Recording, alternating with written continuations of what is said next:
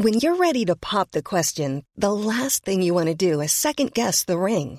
At BlueNile.com, you can design a one-of-a-kind ring with the ease and convenience of shopping online. Choose your diamond and setting. When you find the one, you'll get it delivered right to your door. Go to BlueNile.com and use promo code LISTEN to get $50 off your purchase of $500 or more. That's code LISTEN at BlueNile.com for $50 off your purchase. BlueNile.com, code LISTEN. Hey, I'm Ryan Reynolds. Recently, I asked Mint Mobile's legal team if big wireless companies are allowed to raise prices due to inflation. They said yes. And then when I asked if raising prices technically violates those onerous two-year contracts, they said, "What the f*** are you talking about, you insane Hollywood ass?" So to recap, we're cutting the price of Mint Unlimited from $30 a month to just $15 a month. Give it a try at mintmobile.com/switch. $45 up front for 3 months plus taxes and fees. Promo rate for new customers for limited time. Unlimited more than 40 gigabytes per month. Slows full terms at mintmobile.com. Wow. Nice. Yeah. What you're hearing are the sounds of people everywhere putting on Bombas socks, underwear, and T-shirts made from absurdly soft materials that feel like plush clouds. Yeah, that plush. And the best part? For every item you purchase, Bombas donates another to someone facing homelessness. Bombas. Big comfort for everyone. Go to bombas.com/ACAST and use code ACAST for 20% off your first purchase. That's bombas.com/ACAST. Code ACAST. On today's episode, Garth Jones returns with his segment Past the Amel as we continue our deep dive into the Ozploitation genre with Australian action horror film Wormwood, Road of the Dead. My name is Justin Hamilton, and remember, never, ever grab another man's balls in a fist fight. It shows low character. Here at Big Squid.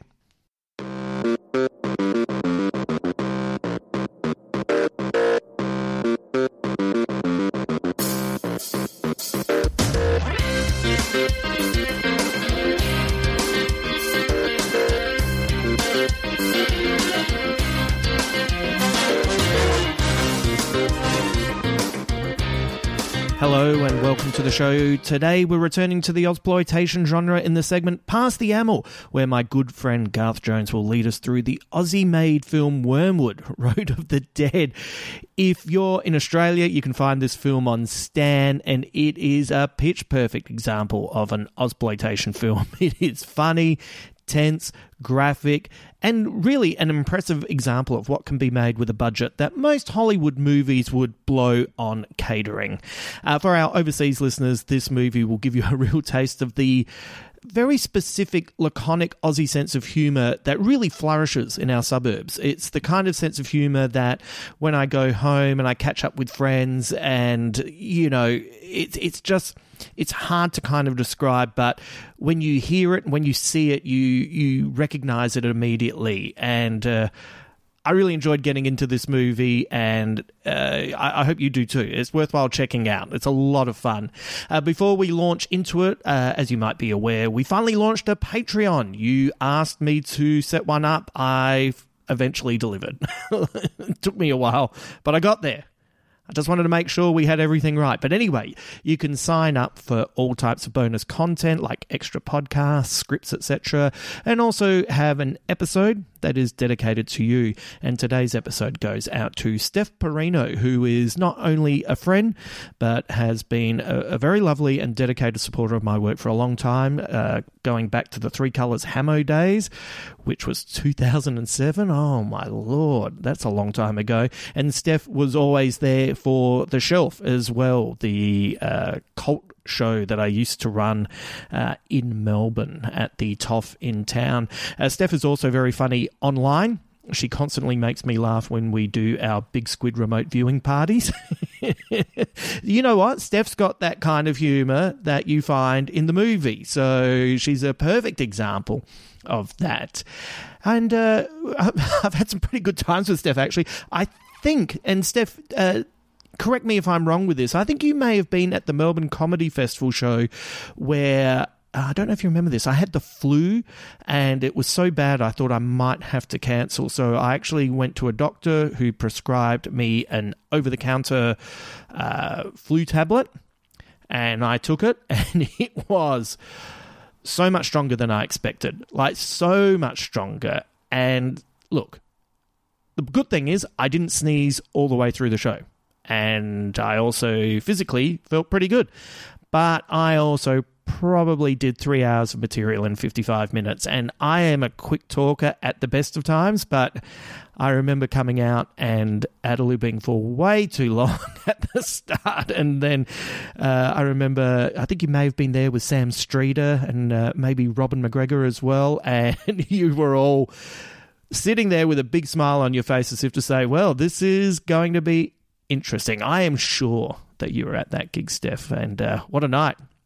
I've just gotten to sleep. That gig was a long time ago. So anyway, this episode goes out to you, Steph, and thank you very much for your support, not only for the Patreon, but for all this time. Part of signing up to the Patreon is that you will receive bonus episodes and early looks at some of the work. We're going to be trying some different segments out over there, get a feel for them, but you can also help shape those podcasts too. And going up this week is our first Patreon-only episode. It's a Q&A with Rove McManus. So our subscribers asked the questions and we answered them in an edition that was supposed to go for 30 minutes. And guess what? It clocks in well over an hour. So see, Steph, it's just like The Shelf all over again. You know, that hour-and-a-half show that went for 4 days? If you'd like a taste of what the subscriber-only episodes are like, here's a snippet of Rove answering one of the many questions that was asked, and this one is, if you could be the showrunner on Doctor Who for 2 seasons, and 2 seasons only, what would you do? Well, I would lessen the amount of people travelling with the Doctor. I think we've had far, far too many. I would like to see which that I think they're doing anyway in this current upcoming season is I think we have to get modern with the show. It has to have a connection. So the whole season needs to not just be standalone episodic television. It needs to have a cliffhanger ending that leads to the next episode. So if you've got 6, 12 whatever it might be, treat it like some of the very popular shows that are on at the moment, either those ones that are dropping every week or streaming. It's one long story for the most part. Like for better or worse, like a Squid Game. It's like, okay, you watch the first step and you're like, okay, I think I know what this is going to be. And then there's always that little something, as Netflix does very well with these shows in the last couple of minutes, where you go, all right, I'm going to jump into the next one. Or happily wait next week to see what happens next, and low key, as you and I talked about, a perfect example of one of those shows. It can zip and zag and go wherever it wants to go, but it's following one story the whole way through. And that's what I would do with the show. Yeah. That would be and I would not get too caught up in the history of the Doctor and her home planets and all that sort of stuff. And I would, just keep it simple and maybe even have the Doctor just travel on their own for a bit. As you can well imagine, there are plenty of Doctor Who questions, but Rove also answers stuff like which TV shows he'd reboot from his childhood. That was actually a fun question that took me in places I wasn't expecting. There are stories about what it was like when he attended a music festival on his own. There's all sorts of stuff about the Marvel Universe, specifically Loki, or as a lot of you really enjoy, that is Rove's pronunciation, which is low-key. I like that, low-key. It's less God of mischief and more God of sitting around with your feet up. But he also answers the most important question that was asked on the podcast, the most important question that was asked by one of our subscribers. It was, I think it was SB. I reckon it was old Benno. She came in and asked, what is your favourite duck? And boy, does Rove come in hot with that one.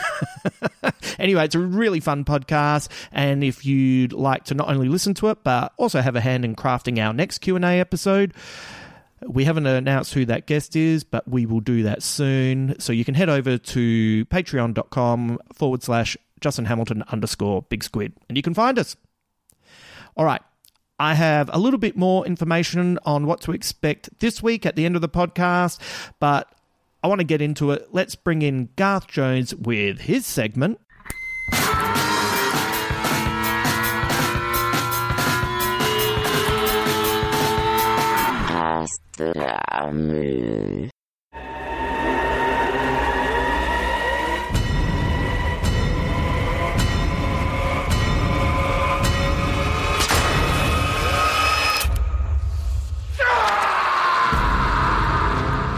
All we know is there is something in the air that's changing people. I need you to get me to Bulla Bulla. Why? To get his sister.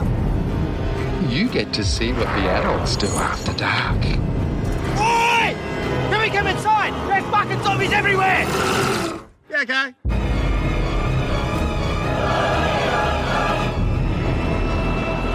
She can control zombies!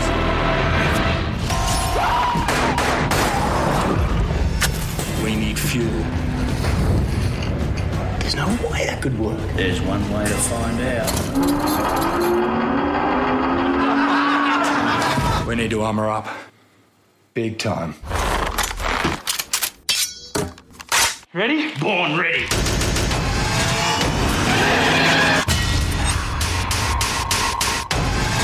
Come on, you dead bastard! The medical box. Open it! Oh, beers. You want a beer, Frank? What do you fucking reckon? Tell me where she is. This truck runs on zombies. No zombies, no truck. It's about the survival of the human fucking race, mate. Hold on! Come on, you zombie! You want a zombie? I'll get you a zombie. What?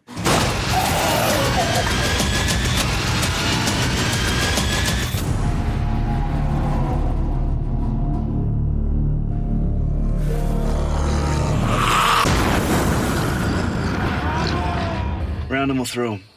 Through them. So we're back with a new Ozploitation movie, and this is a fairly recent film. It was, 2014 when they made this?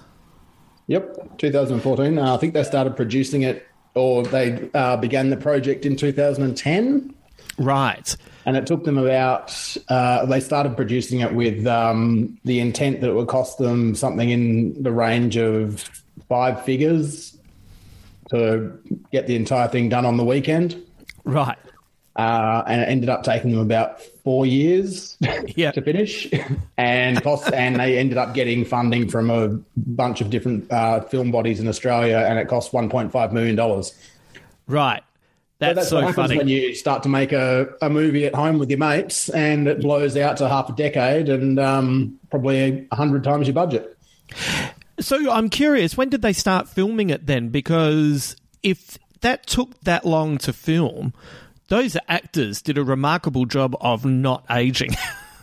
Yeah, I mean, and to that point too, there's a sequel in production now where they evidently haven't aged even more. Or maybe backwards. It's so bizarre. Like, that is surprising. genuinely surprising. You're all in pretty good shape and you all look pretty fucking good for 5 years, and now nearly a decade later. Yeah, well, let's see them post-COVID, where we all seem to have stacked on a few years.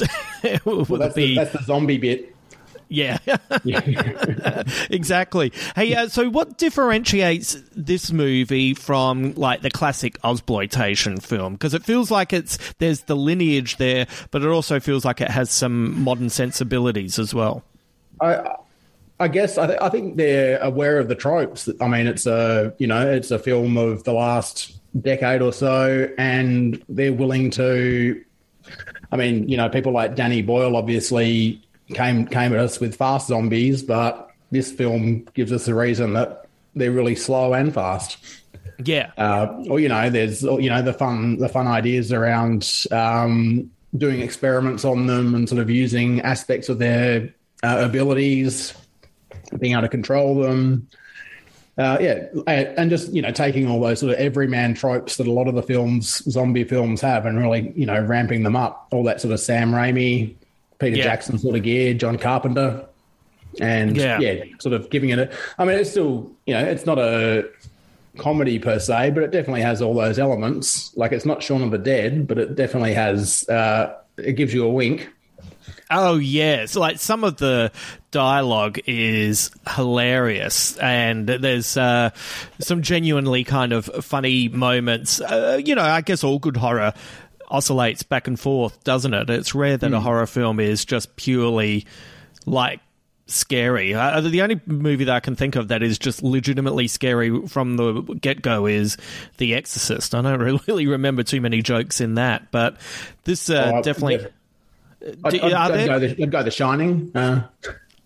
Oh, right. See, is The Shining not a little bit funny?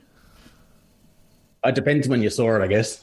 Yeah, right. I rewatched, so this is a bit of a digression. I rewatched The Shining recently, and I think it's my least favourite of the Kubrick films I've seen. Oh, okay.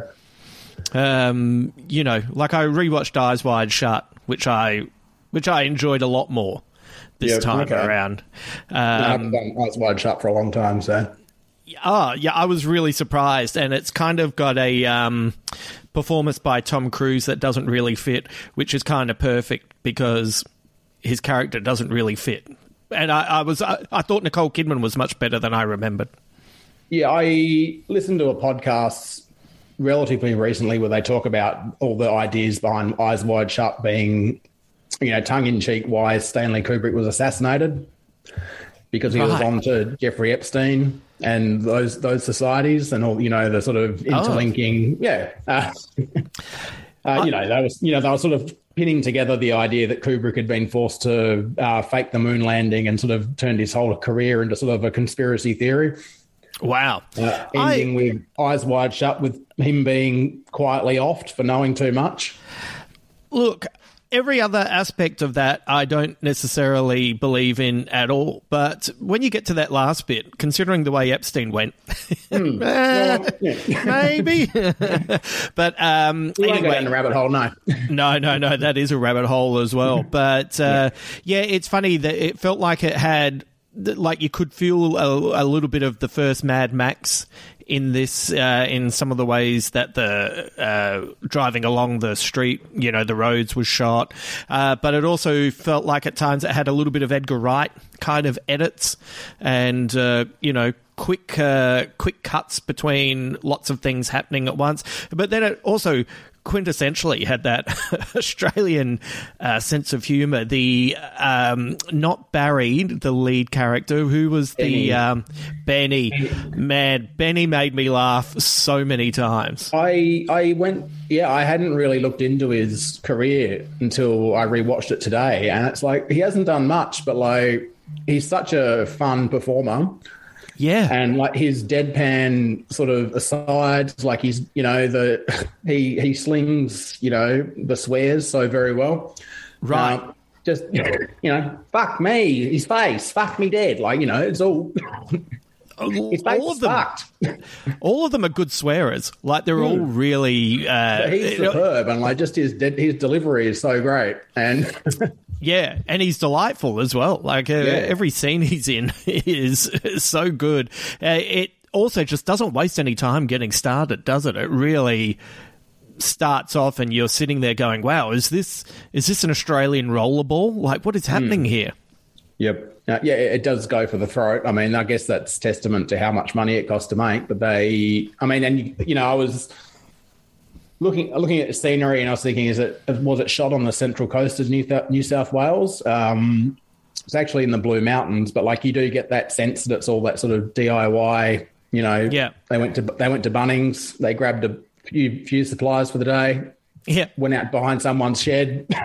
Yeah, shot a bit of it, put that away, edited that for a few months, came back, kept going, stayed really fit. The DIY aspect of making the film really fits in with the actual film itself as well, which is a lot of fun too, I think. Well, I was thinking about the situation we're in now and remembering how everyone was behaving at the start of COVID. Yeah.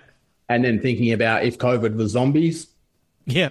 And this is pretty much you're pretty spot on in terms of how I expect, mainly it would be like John Howard's Battlers with heaps of money that would have gone to Bunnings. Yeah. Or gone down to the, motorbike shop, gone down to Rebel Sports, got all the shit, and they'd be ready to go. Kick the shit out of the zombies, drive around, smoke some drugs in the bush. Yeah. Have a great time. Yeah. These guys aren't afraid to have a beer as well, which made me laugh and so many times. Those sort of quintessential scenes of just like, do you want a spliff? And I'll just run down some zombies. I've got a cricket bat. We'll sort him out. Yeah. It's there's no faffing about. So hang on, how much did you say that the film cost to make? $1.4 million. Right, and what had they budgeted for? About 50,000, I think. Yeah, right. I noticed that Pomerantz's name, Margaret Pomerantz's son, is one of the producers on the film. It looks like, from what I understand, they made a really good, long form teaser trailer from what they had. Right. And then they got funding bodies on board, which they seem to have. It was shown at Toronto Film Festival in 2015 or something. And I think they're going back with the new one if they can. Yeah, and whether it's been shut down or not. And it's got, I'm not really... I hate talking about this kind of stuff because it's annoying because I don't necessarily buy into it all the time, but it does seem to have pretty strong reviews across the board. Yeah, I have recently been getting a little bit more into the horror community stuff, just for the not that I'm necessarily completely into the genre, but like just poking around it for the book and seeing what's around. And talking to people, it's got a good reputation. Like it wasn't really, it pretty much went straight to Blu-ray. Right. I don't think it got much of a cinematic release, but it's, it's developed a relatively cultish reputation. Yeah, and you can find it. Years. Yeah, I think I found it on, I should have written this down actually. I think I found it on Stan last night when I watched it. So it wasn't difficult to find. Is it meant to be the beginning of a new franchise, or is it meant to be a one-off? Because it feels like it sort of gets to the end, and not that the story doesn't end, but it feels like there's a lot of mythology that would be fun to kind of dig into. It seems to be the case that they've come up with like a mythology, and these guys, the brothers who directed it or wrote and directed it, they've spent the last 7 or 8 years building up the funding again to make the second film. Yeah. So they've, not made anything else, just dedicated themselves to this little pocket of, their universe. Yeah. And have kept all their stars fit in the cryo tank. Yeah. And ready to go again. Apparently they did have a bigger plan. Right. And there's a second one will be coming out maybe next year or the year. It's called Apocalypse. Right. Okay. But yeah.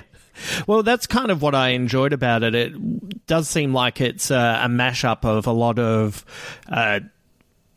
these types of stories, but then it also kind of feels quite original as well. Like the start with the shooting stars, that's essentially Day of the Triffids, isn't it? Which is probably a book that has a broader influence on zombie movies, even though it's not a zombie book in itself, right? Or a War of the Worlds sort of situation, or, any of those sort of early sci-fi novels or shows. Is George Romero's original zombie film, I can't remember which one that is. Is that Night of the Living Dead? Dawn of the Dead? Dawn of the Dead? One of them, yeah. That's meant to have a bit of a sci-fi connotation, isn't it? Isn't the zombie virus meant to have come from space? So, yeah. That's another one I haven't seen since I was probably 10. So digging into what my horrible uncle and auntie were showing me while they were smoking packs of Winnie Blues down there. Amazing. Amazing. Watch this. Beneath the Planet of the Apes, you'll be fine. You'll be fine. What are you worried about? Anyway. Yeah. Won't have any long-term effects on you. You'll be great. None at all.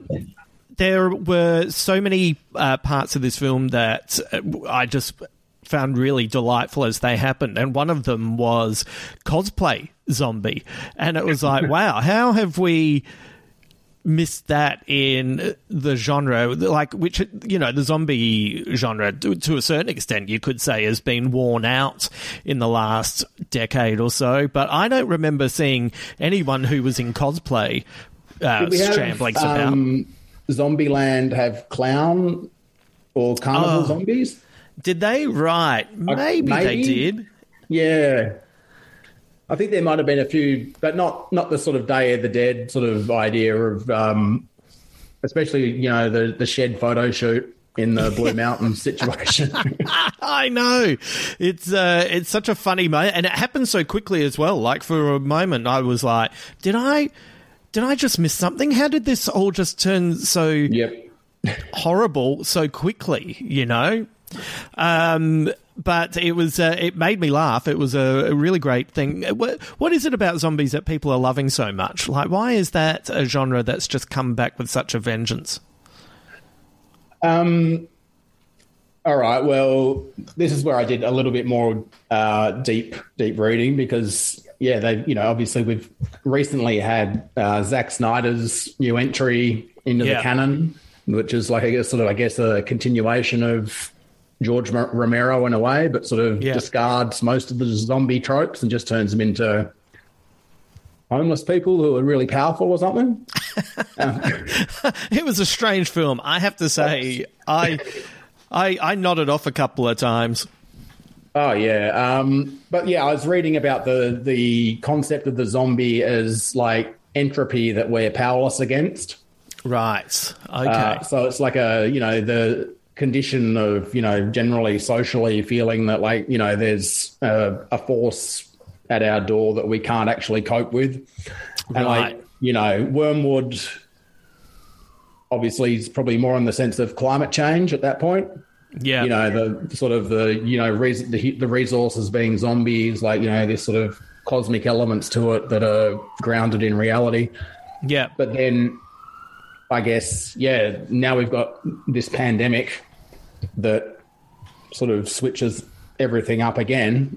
Yeah. And we've got governments that can't cope with how to actually communicate to the citizenry that we're not enemies of each other. We're all becoming zombies, I guess, because now you go outside, put your mask on and you go, what the fuck's that guy doing? Oh, yeah. Yeah. Why is he breathing on me? Why the fuck's he, you know, why is he not, you know, where's his exemption? Yeah. Have you had someone cough near you? It's like a gunshot going off. Or you go to the playground and suddenly, like, it's got the sign on it that says the kids can't play on it. It's like, you know, it's like Terminator 2. Right. You know, the nuclear explosion's about to go off. Yeah. The government... I think that it speaks to, like, you know, the films speak to that sort of dread. Wormwood's not that serious about it, but, you know, George Romero said, I think before he passed away, that World War Z had killed the zombie film. Right. But doesn't seem to be the case. Why did he think that? Because that movie was a big success. I think more in terms of the spectacle of the zombie versus the thematic sort of content of what the zombies can mean. You know, like, you know, his films are about, like, consumerism or, like, you know, issues pertaining to, you know, basic human man. World War Z was like, here's a giant tidal wave of zombies coming to get Brad Pitt. Yeah. Right. Okay, that makes sense. He'd probably be spinning in his grave seeing Zack Snyder's heist zombies who stand still if you don't move. And do all that shit, yeah. Yeah, I do love that they're just very powerful homeless people. That does... Don't know why they just... With capes, yeah.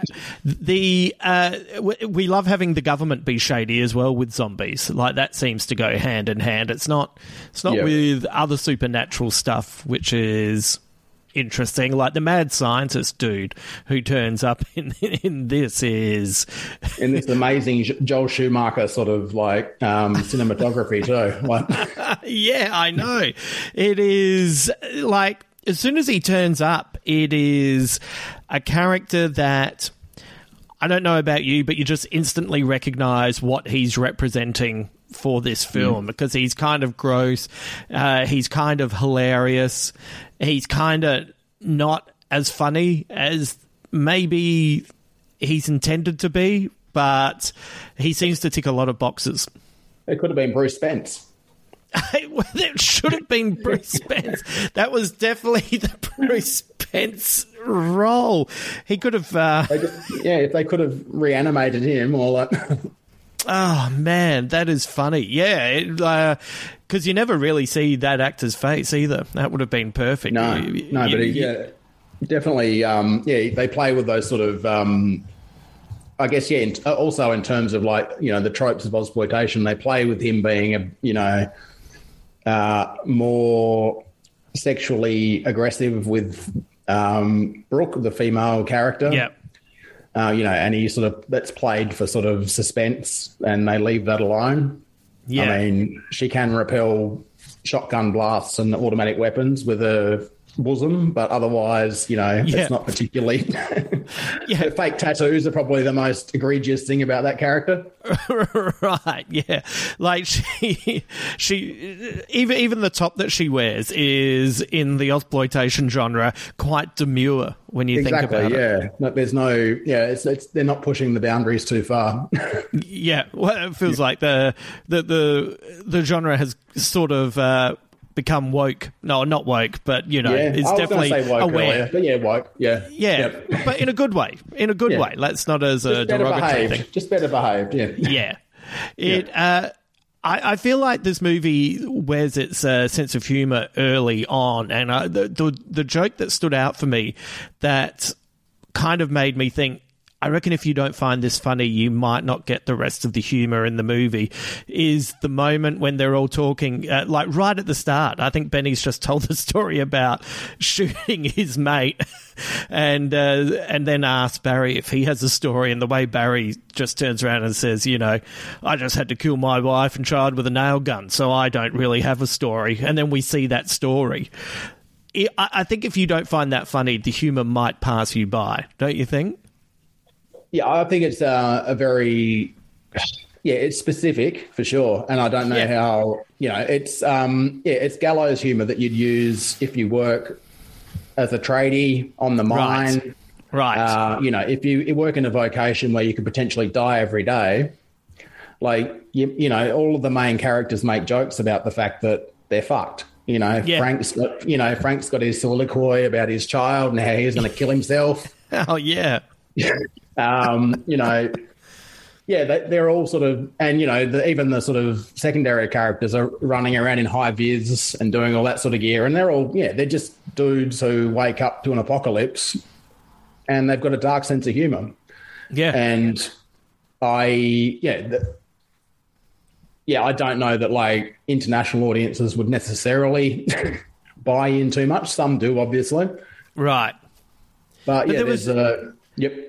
There are even like funny visuals though, like when there's the close up of Benny, he's wearing the T-shirt that has the Aussie, Aussie, Aussie, oi, oi, oi on it. Like that was making me laugh a lot in a relatively tense scene as well. Yeah, he's got it going on every way. I mean, and even his final scenes where like it's a bit on the nose to have an Indigenous character being mind controlled to kill himself. Oh, yeah. Jesus. That's a bit shit. But, the fact he's a mind-controlled Indigenous guy that's wearing a motorbike jacket and has, like, a semi-automatic weapon who's just thrown a metal boomerang at someone and take it, great. Yeah, I guess it's fine. It's genre. But that's his plan. Like, his plan is to get them out of that situation, is that if he understands all the rules. Yeah, if he gets turned into a zombie, then he can be mind controlled to save them all. So it's kind of fine, right? Because it's his decision. I just want to see a sequel with him and not Barry, that's all. Oh, yeah. No, you've got to... Like, if she can control zombies, then you can... Maybe she can control Barry's him. Fine. He'll be all right. Mate, like, the lead character turns into a killer very quickly. Like, he goes from when you first meet him to thinking, he's a barista who does a bit of DIY on the weekend to he is a machine. I will admit that I watched a lot of Home and Away with Mum while I was back in Broken Hill recently, Right. and I would say that Barry would have a comfortable job at the surf club prior to having to kill his wife and daughter. Yeah, it's with a nail gun. He'd last 5 seasons at least on Home and Away before that shit went down. Yeah, that's it's so true. The his scene where he's finally kind of given up and he's just wanting to be left alone, and then that other dude turns up looking like Travis Fimmel's cousin, and them the humor that I found and the kind of excitement as well of Barry wanting to kill himself, him fighting this guy to get the guy's gun, the guy fighting him off, then a zombie turns up. Oh, no, we have to take on the zombies. Now we're getting in the car. I still want to kill myself. I'm not going to give you the gun. Oh, look, we're bonding. Oh, the car's broken down. Oh, no, we've got to fix the car. Oh, no, what have you done? You've just shot my mate. Like, it is... It's, so much happens in such a short amount of time. But even within that... I followed their whole relationship. Went on a little journey, and I reckon it probably lasted 17 minutes. Yeah, and his head's fucked at the end of it. And his head is absolutely fucked. Oh, man. So what do you think comes after the zombie craze? What's your prediction?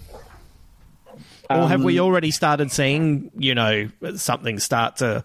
Because it feels like vampires are done. Like, I would say once they became sparkly and magical and True Blood kind of, all of that era, suddenly they're a bit naff. I don't... Well, having, watched the Snyder stuff... and, not dug it. But, I still think there's plenty of room to move in terms of, thematically expanding them in different directions. I'm not sure how. I don't have a complete roadmap for that. But I think they've got more, vampires are sort of just, I don't want to die. Do I want to die? Right. Hang around, be sad. But zombies seem to have a bit more sort of traction in terms of contemporary events, and maybe we're just going to find out, unfortunately, as things roll on, how they become more relevant. Right. Get vaccinated, or maybe you'll become one. Who knows? Right. Who knows? Yeah, maybe there could be a Sigma strain where it's just you're fucking zombie. And right. Yeah. Yeah, seems like about the right area. Sigma seems to be, just we're at Delta at the moment.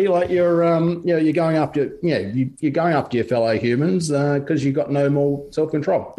Maybe it is, in this movie, it's kind of like something that you catch. And what is it? If your blood type is A, you're fine, but if not, then you're in trouble. Maybe there's something to do with maybe it's like there's spores or something. Maybe that's the next step in the zombie genre. To kill them is one thing, but it's when they kind of, when you shoot them and they explode, it's the spores that they release that then suddenly make them even more dangerous. Because they were getting zombified from the blood, weren't they, as well, when they get sprayed with it. So, there's aspects of that. As in terms of the sequel, too, I think I read that the captain of the Bogan militia is coming back for the sequel. Oh, right. And I assume that's the guy who had his head melted off. Right. So, not sure how they're going to work that, but cool. I found him to be a pretty great character. Was that Sam Worthington? Like a cheap Sam Worthington? It was a cheap Sam Worthington. A cheaper one? It was... Sam Worthington can do the sequel. Steve Worthington. There was something very... I did love that there was something so quintessentially Australian about every character that you came across. I did feel like in this ridiculous, over-the-top movie... There were heaps of people that I looked at and went, oh, yeah, I've done gigs with him. I've met him out at a pub. Hate him. I certainly hate him. I certainly hate him. I certainly hate him. And even the worst. Yeah. Yeah, even the lead female character, she felt like about 3 different mates' cousins. Yes. You know, you go, yeah, I've met you at the birthday party. You know, when the scientist dances to that disco song, do you feel like we just kind of missed an opportunity to throw in an Aussie classic there? Yeah, for some reason, Roxanne's song "Bad Boys" just sprang to mind. Remember that? Yeah, I do. Yeah. But I'd say "Sherbet." How's that? Oh, yes. And with a bit of a lead in, like over the top of the entire sequence to really amp it up, I'd say Angry Anderson doing "Suddenly" from Neighbours. Jesus. Wow. They're my 3 pictures for how that should go. Oh, well, so just thinking about as that song builds up when Charlene and Jason Donovan, Scott, there you go. Yeah. Are getting married and just sort of taking that over the top of the sort of zombie goading that's going on. Oh, yeah, so good. Yeah. Maybe with an Ozploitation zombie movie, we need to start kind of devouring some of our classic moments of television history. Don't you think? Because we're not referencing enough Australian stuff, you know, Molly dying in Country Practice. It was my first thing. Like in a Country Practice, it was a sad moment because her husband's running towards her, and you saw it from her perspective of her just fading out. Imagine the dog's a zombie. It was a zombie dog. Right. She's turning into a zombie. We watch it from her perspective. Or Scott and Charlene's wedding. Or Bobby from Home and Away. Did she die on a jet ski or something stupid like that? Oh, God. I don't know. Yeah, maybe she did. So... But yeah, there's plenty of potential to mine that we don't take enough care with our own cultural artifacts in this country. Right. We need to go back and we need to have a look at, what we're doing with some of our finer exports. Where's Warwick Capper in these movies? Jesus. Like, where is Warwick Capper? Where's Warwick? You know, Where's Joanne? There's another formative memory. Yeah, wow. There's about 7 people who are listening to this who know exactly what we're talking about. And, that's all right, though. And the rest of them... Look up 1993. Warwick Capper. Warwick Capper, Joanne Capper. And, turn your browser to safe mode. Oh, absolutely. I'm pretty certain... Wasn't there an infamous photo of the 2 of them and their son, and they all had the same mullet? Well, that's what you do. Right. That is what you do. That's living on the Gold Coast in the early 90s. You know, a friend of mine got her husband got for his Bucks party. They paid for Warwick Capper to hang out with them. You can't divulge who it is, can you? No, I can't. No, especially because they're not together anymore. But anyway, did Warwick get in the middle? No. She wasn't there. No. It was for the Bucks party. Was Warwick the issue in the end? Did Warwick just slide on in? No, I reckon it was probably. I would say, in hindsight, if I was getting married to someone and they said, "I'm going to get Warwick Capper to my hens night," I would say, well, "Let's just break up." I feel like this is a warning shot for what's going to come in the future. I'd probably say, great, do it. But then I'd be sort of like, after the fact, bad idea. Yeah, good call. Yeah, time to go. Yeah, I'm out. Had a good night. I think Warwick had access to some of the finer, chemistry available in Australia. But yeah, absolutely. By the way, I'm still thinking about how Zat would be so good in the next one to just having someone wailing with the cricket bat on zombies to Sherbet. I mean, yeah, it's pretty simple. It just costs a lot of money to get those songs, which I'm sure is the problem. But I mean, they had like a pretty well known disco song playing over that, so right. Maybe that was half the budget. Maybe that could have been 1.2 million. You know, I'm a little bit fascinated. I've been reading, especially for the Leftovers rewatch that I've been doing, and reading about the songs that they weren't able to afford to have on the show. And I find it a bit fascinating because if that was me, of course you want to get, you know, financially rewarded. But I think it's also a really good way to advertise your music, because as soon as I hear a song on a TV show or in a movie that I like, I then go and search for it on Spotify or something, and then invariably I'll end up listening to, you know, at least 2 or 3 other songs by that artist. Like I listened to, for the first time, a whole album by Dusty Springfield because I heard a part of a song, was like, oh, is that Dusty Springfield? Went back and then found her, I think it's like 1963 soul album, and it's like, oh, wow, this is really good. So I'd almost be tempted if someone said, we can only afford this, just say, absolutely, and you still get paid, and it's a bit of advertising. Yeah, I think in the middle is, unfortunately, agents and managers. Yeah. Who are just like, we need our whatever percentage. Yeah. And thanks very much. But if I've been researching what the rights situations are with, like, even like putting lyrics in books, and you can be killed for that as well, just because like publishing in music is, like, you know, divided up in so many ways.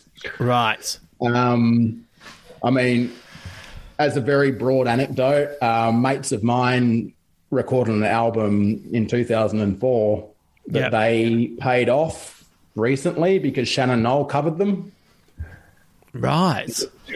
Like, yeah, so the debt to the record company and like the avenues to get it back are just insane. So hang on. So Shannon Noll covered their song. He covered a unpublished song of theirs, which then paid off their debt to the record company, basically. So all the publishing and everything else, you know, and all the stuff that the record company throws in, like touring and you know, merch and all that sort of shit, gets basically put into a big account that says, you owe us this much. Right. Now it's time to find a way to pay it off. So, yeah, putting songs in films and all the rest is a way to pull it back if you need to. And obviously the artists that they're going for don't need that. But if you're a smaller artist, you're like, hell yeah. Yeah. Give us the bucks. But yeah, it's frightening. Yeah. It's frustrating as well because if, you know, invariably the artists consistently get screwed, don't they? And it's, you know, something that would be helpful. Yeah. I find it a real struggle as you get older, you know, trying to produce work is you just see too much of how the sausage is made, and it's a real dampener on creativity, I think. Yeah. You know, why don't you do more of this? It's like, fuck, do you know how much work it cost me to put on that show that you saw once? It's like, don't tell anyone out there that. No, I know. That's a real bummer. I wonder... Sorry, what were you going to say? You're right. No, sorry, you're right. So I was going to just finish off with this, which is, does this become the ultimate modern-day Ozploitation movie the moment that they have their car run on the power of zombies? It felt like every genre idea just coalesced into the perfect moment. Yeah, it could be for now, yeah. It's really funny, isn't it? If you could make the zombies into meth somehow, and then and they all snort the zombies to go into battle with them at the end or something, like that might be a... Oh, it's so funny. Yeah, it was just making me laugh so much. It was like, well, here we have the last of the V8 interceptors, and now it's running on a zombie, and now I've got to kill my tradesperson best friend to drain his blood, to set fire to it, to put in the car, and then oh my God, we need to massacre some more zombies every time we want to drive anywhere. Right. And how would ScoMo frame that? Like, that's ruined the weekend. You can't go and take your boat anywhere because you need to kill some zombies. Yeah, this is a disaster. Bullshit. It's like you can't have like a electric vehicle. You can't have a zombie powered vehicle. Yeah. You just need access to petrol. Oh man. What a fun film. Well, I'm glad that they're doing a sequel. I'm curious to see where it'll go. And, yes. Absolutely. And worthwhile checking out if you're really just starting to get into the Ozploitation genre. I felt like this is a good way in. It was a lot of fun. Yeah, I thought we should sort of zig in the other direction and just sort of see what's been happening more recently. Like there's, as I mentioned in the last podcast, there's a lot of stuff on Wikipedia that says it's Ozploitation, but it's just films that are made in Australia, which is slightly different. Yeah. But yeah, this is a more recent example of it. And we'll definitely get to other ones that are more recent as we move on. Right. Well, you sent me a text message saying that you're thinking the next film is from 1987. Do you want to tell us about that? Yeah. There's a film called Dark Age, which is actually based on a novel that came out in 1980. Right. And the film that came out just prior to that novel coming out was Jaws. And shockingly, in Australia, we suddenly had a novel about a giant croc. Right. And seven, 8 years later, we've got Dark Age, which is a film about a giant crocodile menacing Darwin. A lot of the similar ideas. This one stars John Jarratt. Great. Right. Who plays Mick Taylor in Wolf Creek. Yes. And also Better Homes and Gardens. Right. Another friendly handyman. Yeah. It's got Ray Marr from Home and Away. Great. Another great Australian actor who's got some very short shorts on, playing the beleaguered mayor in the town where the crocodiles are taking people. Right. And it's got David Gulpilil, the great Australian Indigenous actor. Well, it's funny. I literally just were recording this on a Thursday, and I had just uploaded the episode of The Leftovers that he appears. And I didn't realize this until I was reading it, but his character it's kind of insinuated very subtly that character is a continuation of the character he plays in the Peter Weir movie, The Last Wave. Right, okay. Yeah. I mean, what a career he had, yeah. Yeah, like extraordinary, isn't it? So I hadn't even heard of this film. So when you sent me that text message, cool. I was great. I was going to... We talked about, when I was in Sydney, Razorback, but I thought we should maybe try something else that was big creature, but not as well known, because Razorback's, it's got lots of great stuff in it, but, there's plenty of time to get there. Yeah. It occurred to me that, Greg McLean, the Melbourne director, had made Giant Crocodile movie about 10 years ago. But, this is the original Australian Giant Crocodile movie. Oh, great. Yeah. Well, hopefully it's not too difficult to find as well, because I'm really curious to see it. Fairly easily, yeah. I think you should be all right. Yeah, great. That's great. All right. Well, thank you very much for that, and thank you for introducing me to Wormwood. And, Glad you enjoyed it. Thank you. What a fun film. Like, I just genuinely I was pretty tired last night. I was telling you earlier that I'd had my second Pfizer shot, so I was tired, and we had this moment where we can we can record tomorrow, let's do that. And then I put it on last night, and I just really enjoyed it. I'm really starting to get a feel for the genre, whereas in the past, because I've only seen it bits and pieces now and again, now I'm starting to recognize the tropes and get the very specific sense of humor that goes along with it. It's fun, isn't it? Yeah. Yeah, it's great. So where can people find you? It's best to find you on Instagram, isn't it? I think, I'm doing my better work there. I'm putting little short scraps of prose and things like that up there. Trying to do that 3 times a day with different bits and pieces that are influencing what I'm working on. That's at Past the Amel. Yep. TASSTHEAMYL. And yeah, I'm on Twitter at the same handle, but that just basically means I retweet Justin or self-promote. Twitter. I can't be asked. Cannot be asked otherwise. No, I get that. The how's the book going? Because you were being shortlisted for what was the last? There's a working through a second stage of a prize here in Queensland. We'll try not to overpump it. We'll find out next week. So there might. Yeah, but also talking to a couple of publishers internationally that I've thrown it out to. So it's an interesting insight into how this all works coming from a completely different industry. So just learning. Maybe we can talk about that in more detail. Maybe we'll just put some time aside. Yeah.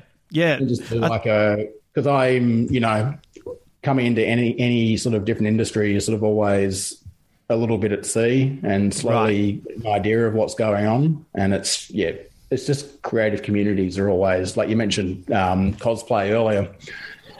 And having been in the comic scene for a while, it was good to see the cosplayer go out like that. Yeah, absolutely. Yeah. All right. Thank you for that, Garth. We'll speak again soon.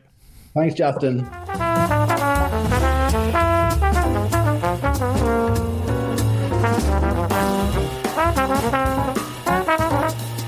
A big thank you to Garth, who will be heard more often on this podcast over the coming season. Poor Garth, he keeps saying to me, hey, when are we getting back to it? Because, we had a nice momentum and it was, I kind of got snowed under with Question Everything, and then I was straight back into the chase, and then we took a little break and I was trying to launch the Patreon, and it's just been, it's been a little bit annoying on my behalf for Garth. Not that he has said that, but I've felt, I felt annoyed for him. And we had a nice little rhythm going there for a while, and I want to do more of this, so you will hear more of Garth over this coming season. Also, a big thank you to our Patreon subscriber for the episode, Steph. Thank you very much for making all of this happen and for, once again, all your support over the years. Remember, you can sign up to the Patreon, have an episode dedicated to you, and be in the running for bonus podcast scripts, the opportunity to shape our Q&A episodes, all sorts of stuff. The Rove Q&A will go up tomorrow, and then on Thursday, back in this feed, Ben Elwood and I are launching our Space Podyssey mini-series right here on the feed, right here. You don't have to go anywhere else. Right here at Big Squid. And we're really excited about it. It's 10 sci-fi episodes.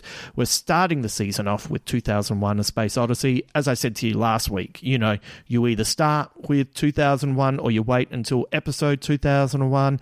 And I don't have that kind of patience. So just rip the Band-Aid off. Let's get into it. If you'd like to watch before you listen to the podcast, you have a little bit of time to get that sorted, or you can just download the podcast, watch the movie in your own time, listen to the podcast in your own time. We have new segments, new music, new art. It's a whole new experience that will differentiate it from our usual approach to movies, but it's quite clearly Elwood and Hamo. So we are flying along with this podcast. We've got a whole bunch of episodes already recorded, and I can't wait for you to hear it. Some of the segments I'm really happy with. They're really a lot of fun. I'll tell you one of the segments. One of the segments is ruin this movie with one choice. It's a really, even when I'm watching episodes, I'm watching movies, I'm like, oh, God, how can I ruin this? And I never tell Ben, and I love to throw it his way when he's least expecting it. This is going to be big. This is going to be a big podcast, and I'm glad you'll be here at the ground level to be a part of it. If you're enjoying our work, we'd love it if you leave us a top review at Apple Podcasts or whichever platform you use to listen to Big Squid. Word of mouth is also a great way to spread the love too, but only if you feel so inclined. Like, you might be one of those people who thinks, fuck it, I don't want too many other people knowing about it. I want this to be mine. I don't want them to get too big, because then they'll become arseholes. And you know what? I respect that as well. So see how you feel about that. Let's finish today's episode with a quote from the master of the zombie genre, George A. Romero, who had this to say: A zombie film is not fun without a bunch of stupid people running around and observing how they fail to handle the situation. What a great quote. And when you think about it, yeah, that really does sum it up. I will speak to you again on Thursday. Until then.